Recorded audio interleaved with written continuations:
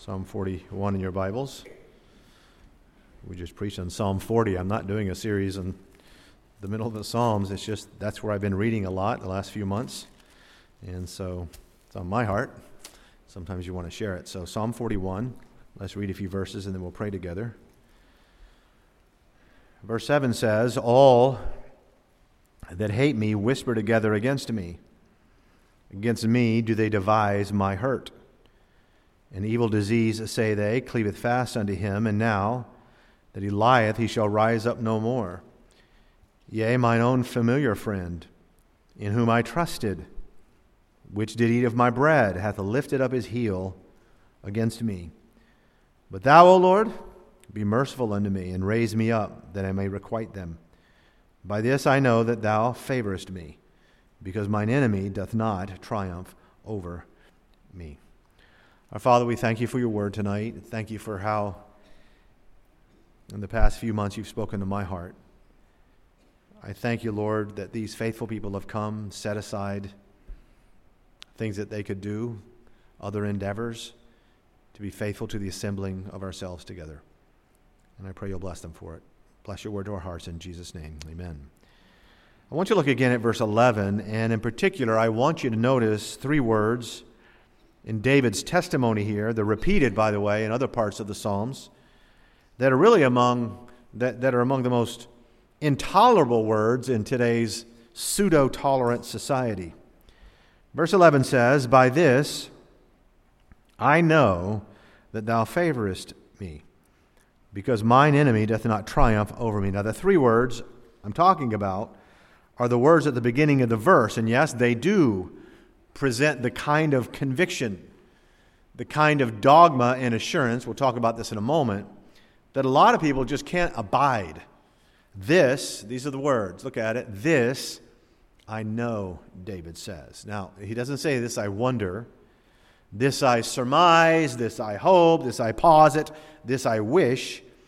Now, he declares that he knows something, and again, this is found in other parts of his testimony in the Psalms as well. And if that's not enough to ruffle the feathers of the hyper open-minded in our society, then just add to that what it is that he knows. What is he such a know-it-all about? Verse 11, "This I know, that thou," that is God, "thou favorest me." He knew that God favored him. Now let me just ask you tonight, what do you know that you know that you know? There's a lot of things we don't know. I mean, we don't know if the Miami Dolphins are going to beat the Buffalo Bills this Sunday in the wild card game. Actually, we do know they won't. Okay, we know that one. Bad example. We don't know how the market will do this year. We don't know when or how the war in Ukraine is going to end up. We don't know what other craziness awaits in Brazil right now. We don't know what North Korea or Iran or Russia might be capable of in another year or two. The truth is, we don't know much of anything about the short-term picture of national or world affairs. We don't. People might think they do, but they really don't. There's a lot of things we don't know. The question is, what is it in the midst of this country and this world that you do know? King David, in writing this psalm, was in a quandary. Running from Saul, who's seeking his life at every turn, hunting him down, he runs right smack into the middle and in the hands and the arms of his mortal enemy, the Philistines. These are the Philistines, of course, the same ones who despised David with all of their core because he defeated their great hero, Goliath. So he's chased, he's running, he's captured. There's a lot of things that about the near future that David does not know. And we can all embrace that. We can all attest to that, identify with that. Our knowledge is confined. However, we, as God's people, I say, can also testify, right along with David, that in spite of this near universal ignorance about our circumstances in the future, we can truly say, as believers and followers of Christ, "This I know. Thou, God, favorest me." Now, there are some things I want to discuss about that with you because I want to say this about Satan and his wiles and his attacks. If there, Job said, that which I greatly feared has come upon me. What was the worst thing that happened to Job? If you give his whole testimony in the book of Job, the single thing that he hated about his situation the most was that he thought God had turned on him. He thought God was against him. Couldn't see him, couldn't feel him.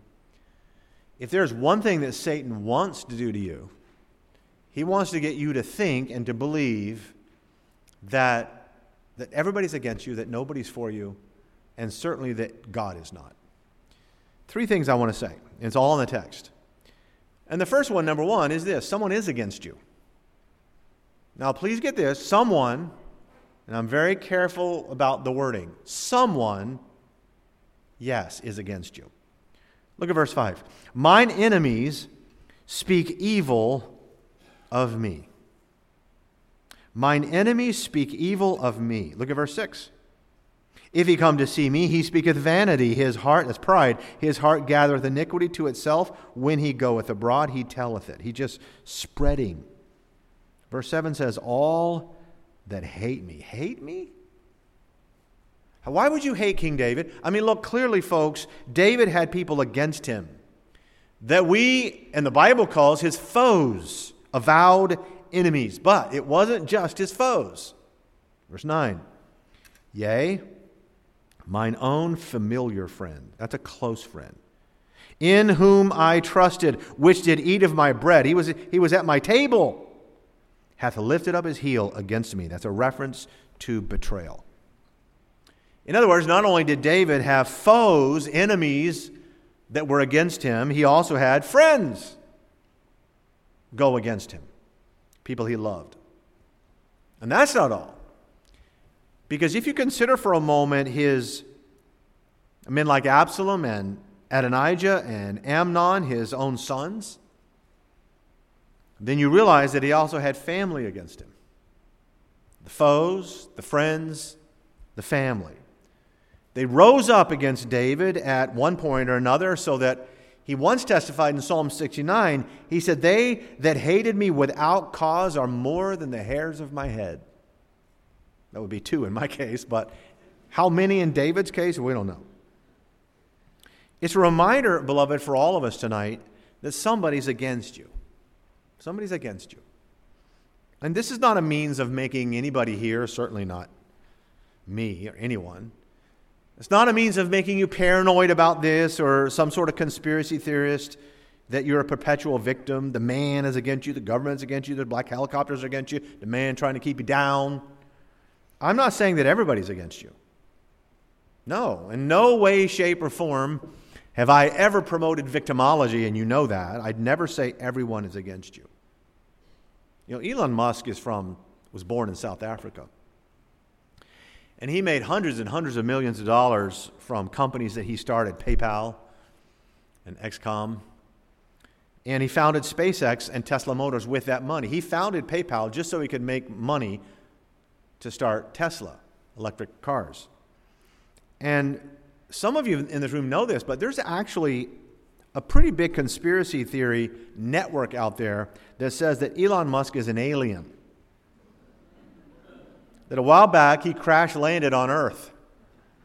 And the only reason he started Tesla and SpaceX is he's using us to one day come back to this planet so they can continue their plans to eventually harvest Earth's resources. Probably our batteries, I would think, at this point. But an alien, don't look now, folks, but the aliens are against you. I'm not saying that everyone's against you. I'm saying that someone's against you. And if you're a child of the living God tonight, that somebody starts with Satan. The devil, Lucifer, his whole kingdom.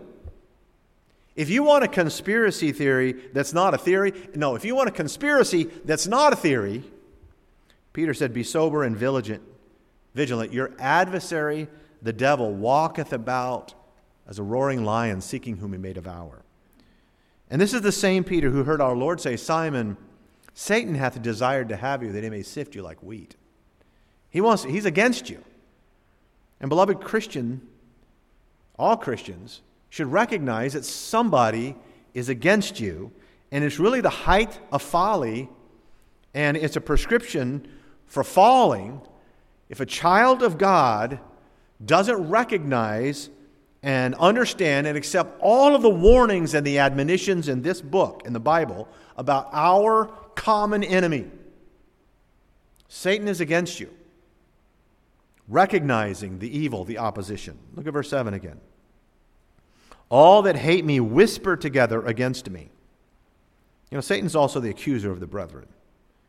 All that hate me whisper together against me do they devise my hurt. They whisper together.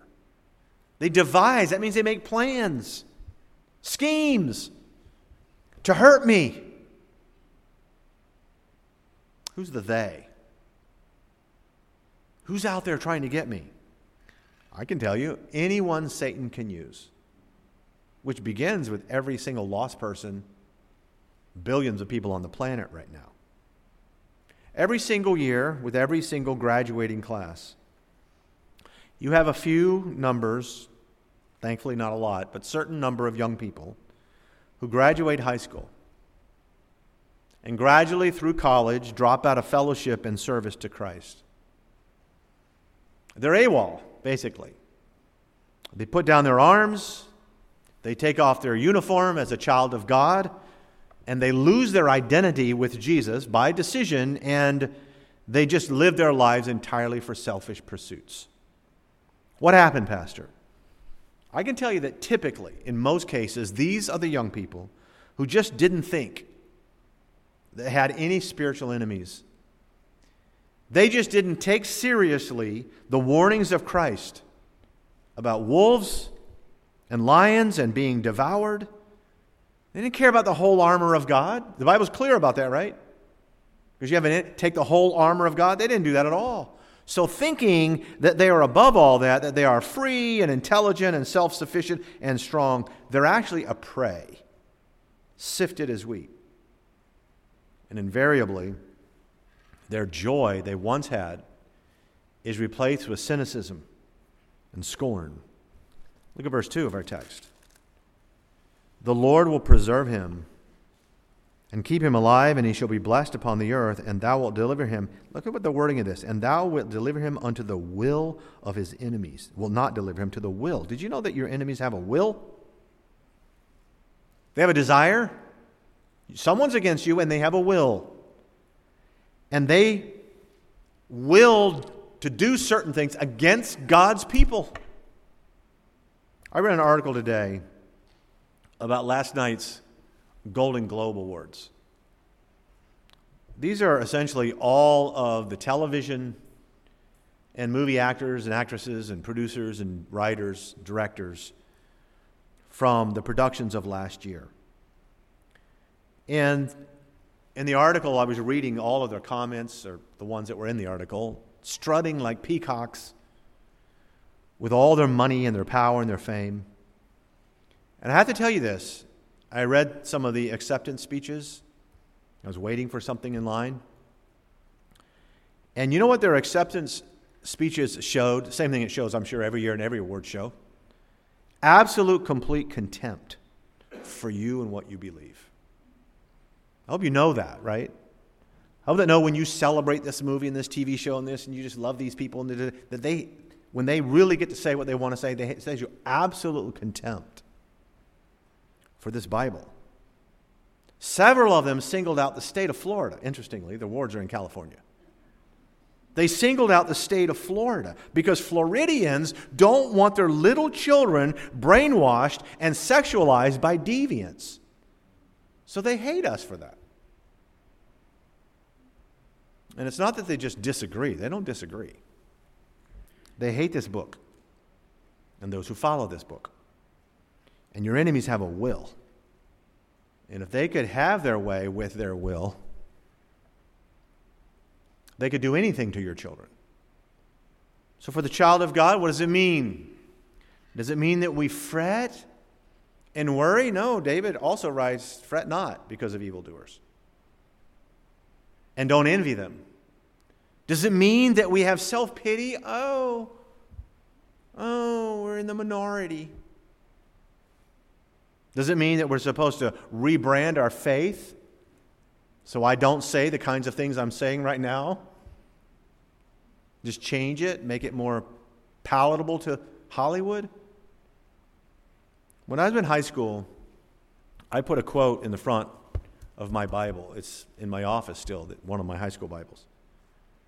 And it was from a great 17th century preacher. And I wrote it in high school as a 17-year-old and had no idea how true it was. I just thought it was a good quote. Now I know it's good truth. He wrote this: "The whole world is fortified against Christianity." Wait a minute, he wrote that in the 17th century. In the 17th century, Queen Victoria, like a mighty army moves the church of God all over the world. This man of God wrote, the whole world is fortified against Christianity. What did he do about it? The whole world against us. That brings us to a second truth. Number one, someone is against you. Number two, someone is for you. Look again at verse 11. This is why we don't have a pity party. Why we don't worry and fret. "By this I know that thou favorest me." By this I know that thou favorest me. Now I want you to think for just a minute. Because David repeats these lines elsewhere in the Psalms, and he says God is for us. Literally those exact words. God. I know God, my God, is for us. But think about the glory and the wonder of that truth. David said, "My enemy does not triumph over me." Read the whole verse. "By this I know that thou favorest me, because mine enemy doth not triumph over me." My enemy doesn't triumph over me, and because he doesn't, I'm reminded of what I know. David says, I know this: God favors me. God is for me. Psalm 118 verse 6 says, "The Lord is on my side. I will not fear what man can do unto me." Why? God's on my side. He favors me. I used to read a lot of debates between Christopher Hitchens, Richard Dawkins, Sam Harris, these guys that are popular on the internet and so forth, and frankly wasted a lot of time doing it, but I used to read them. And these guys spent their entire lives, as some of you know, these are avowed atheists, famous atheists, fighting, just spent their whole lives. Christopher Hitchens, till he died of cancer, last dying breath, fighting what he didn't even believe existed. Kind of odd, God. And of all the things, as I read these debates and sometimes listened to them while driving, of all the things that offended them and angered them the most, it was the biblical perspective that Christians know something, that believers are enlightened in a way that unbelievers are not. That stirred their wrath. Christopher Hitchens despised his own brother's assurance of salvation. Despised it. You can't know that. You can't know what you can't see. I can't see love. I can't see gravity. I can't see Jesus, but the Bible says, "Whom having not seen ye love." So, Pastor, how do we know? How and why do we know that God is for us? Well, more than anything else, look at the evidence in His Word. Just listen to what He says. If you look at God's own testimony to us and for us. Because Romans 5:8 says, God commendeth His love for us. And that while we were yet sinners, Christ died for the ungodly. Those words mean something. 1 John 3:16 says, "Hereby perceive we the love of God." How do you perceive that God? How do you perceive the love of God? Again, hereby, here's how it happens. Hereby perceive we the love of God, because He laid down His life for us. Not against us, for us. 1 John 4:9, "In this was manifested the love of God toward us," not against us. The love of God manifested toward us, for us. Why? Because God sent His only begotten Son. Now look, you know this. You could go on all night long looking at the testimony of God Himself, declaring that before the worlds were ever made, He was already for us. He was for us, think of this, when He smote His Son. He was for us when His wrath fell upon Christ. He was for us when He sent His Spirit to convict our hearts. He was for us when He spared our life. He was for us when He paid our debt. He was for us when He was raised, the Bible says, for our justification. He was for us when He ascended to prepare a place for us. That means that He was for us before we were born. He was for us as the I Am. He will be for us after we die and for eternity. Get that in your heart. Satan doesn't want you to get that in your heart. And yes, as a Christian, you can say with David, this I know.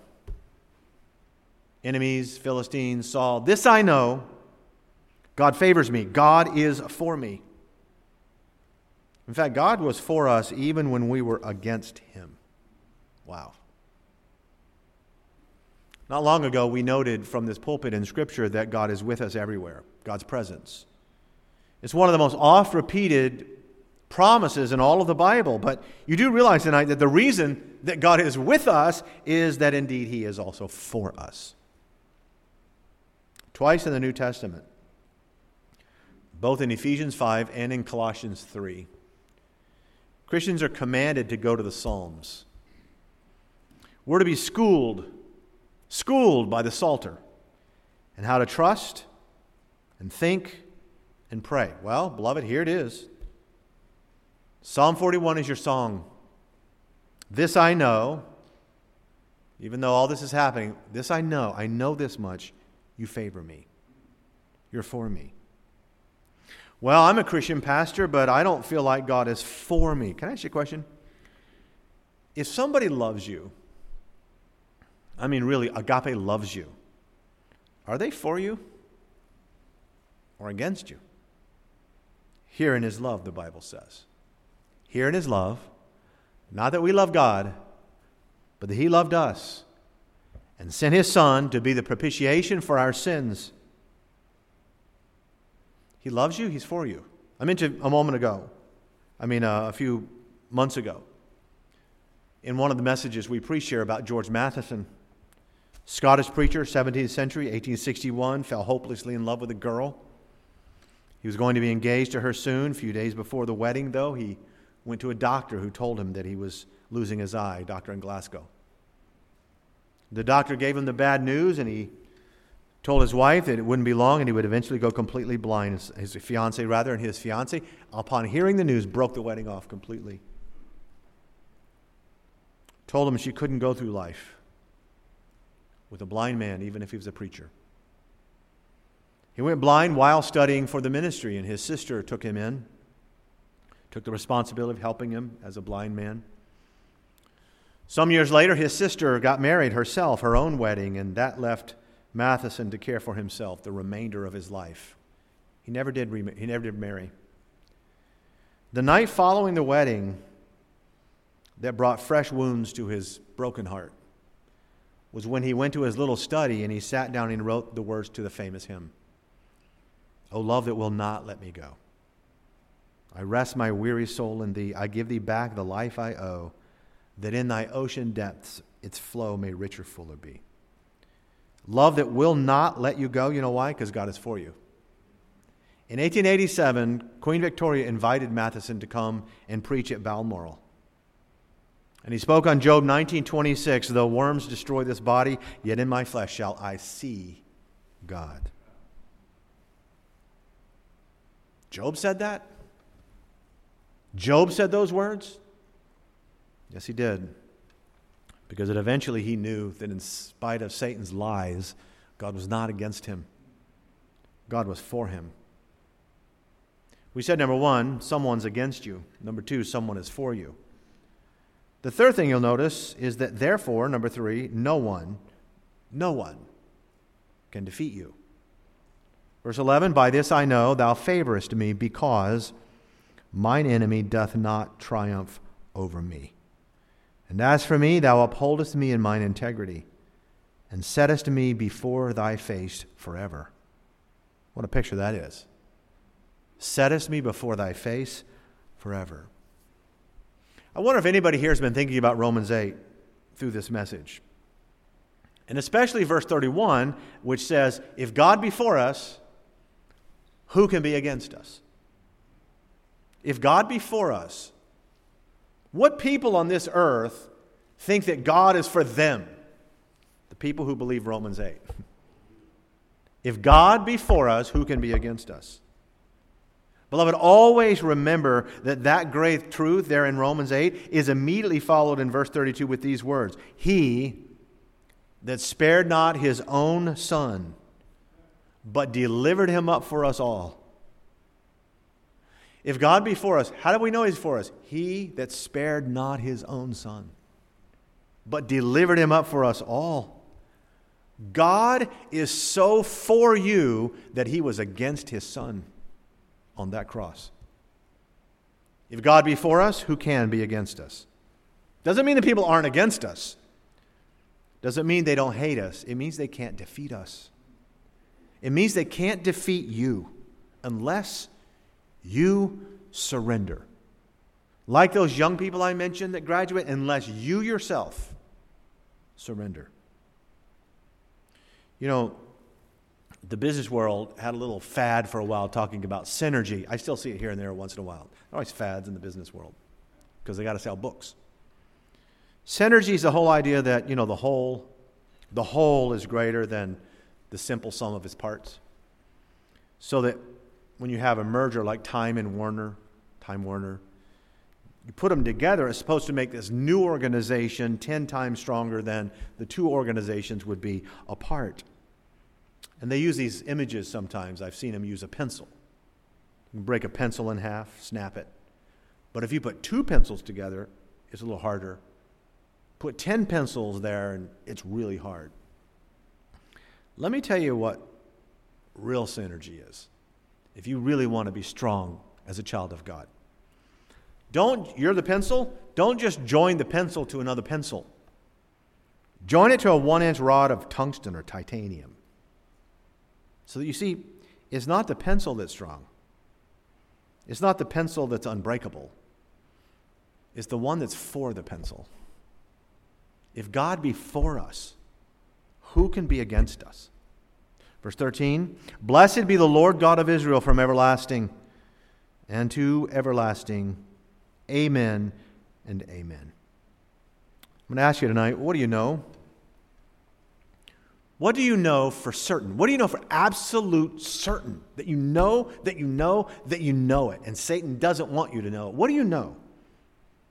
Pastor, I don't know what the doctor report is going to say tomorrow. I don't know why I'm in this place in my life. I don't know that.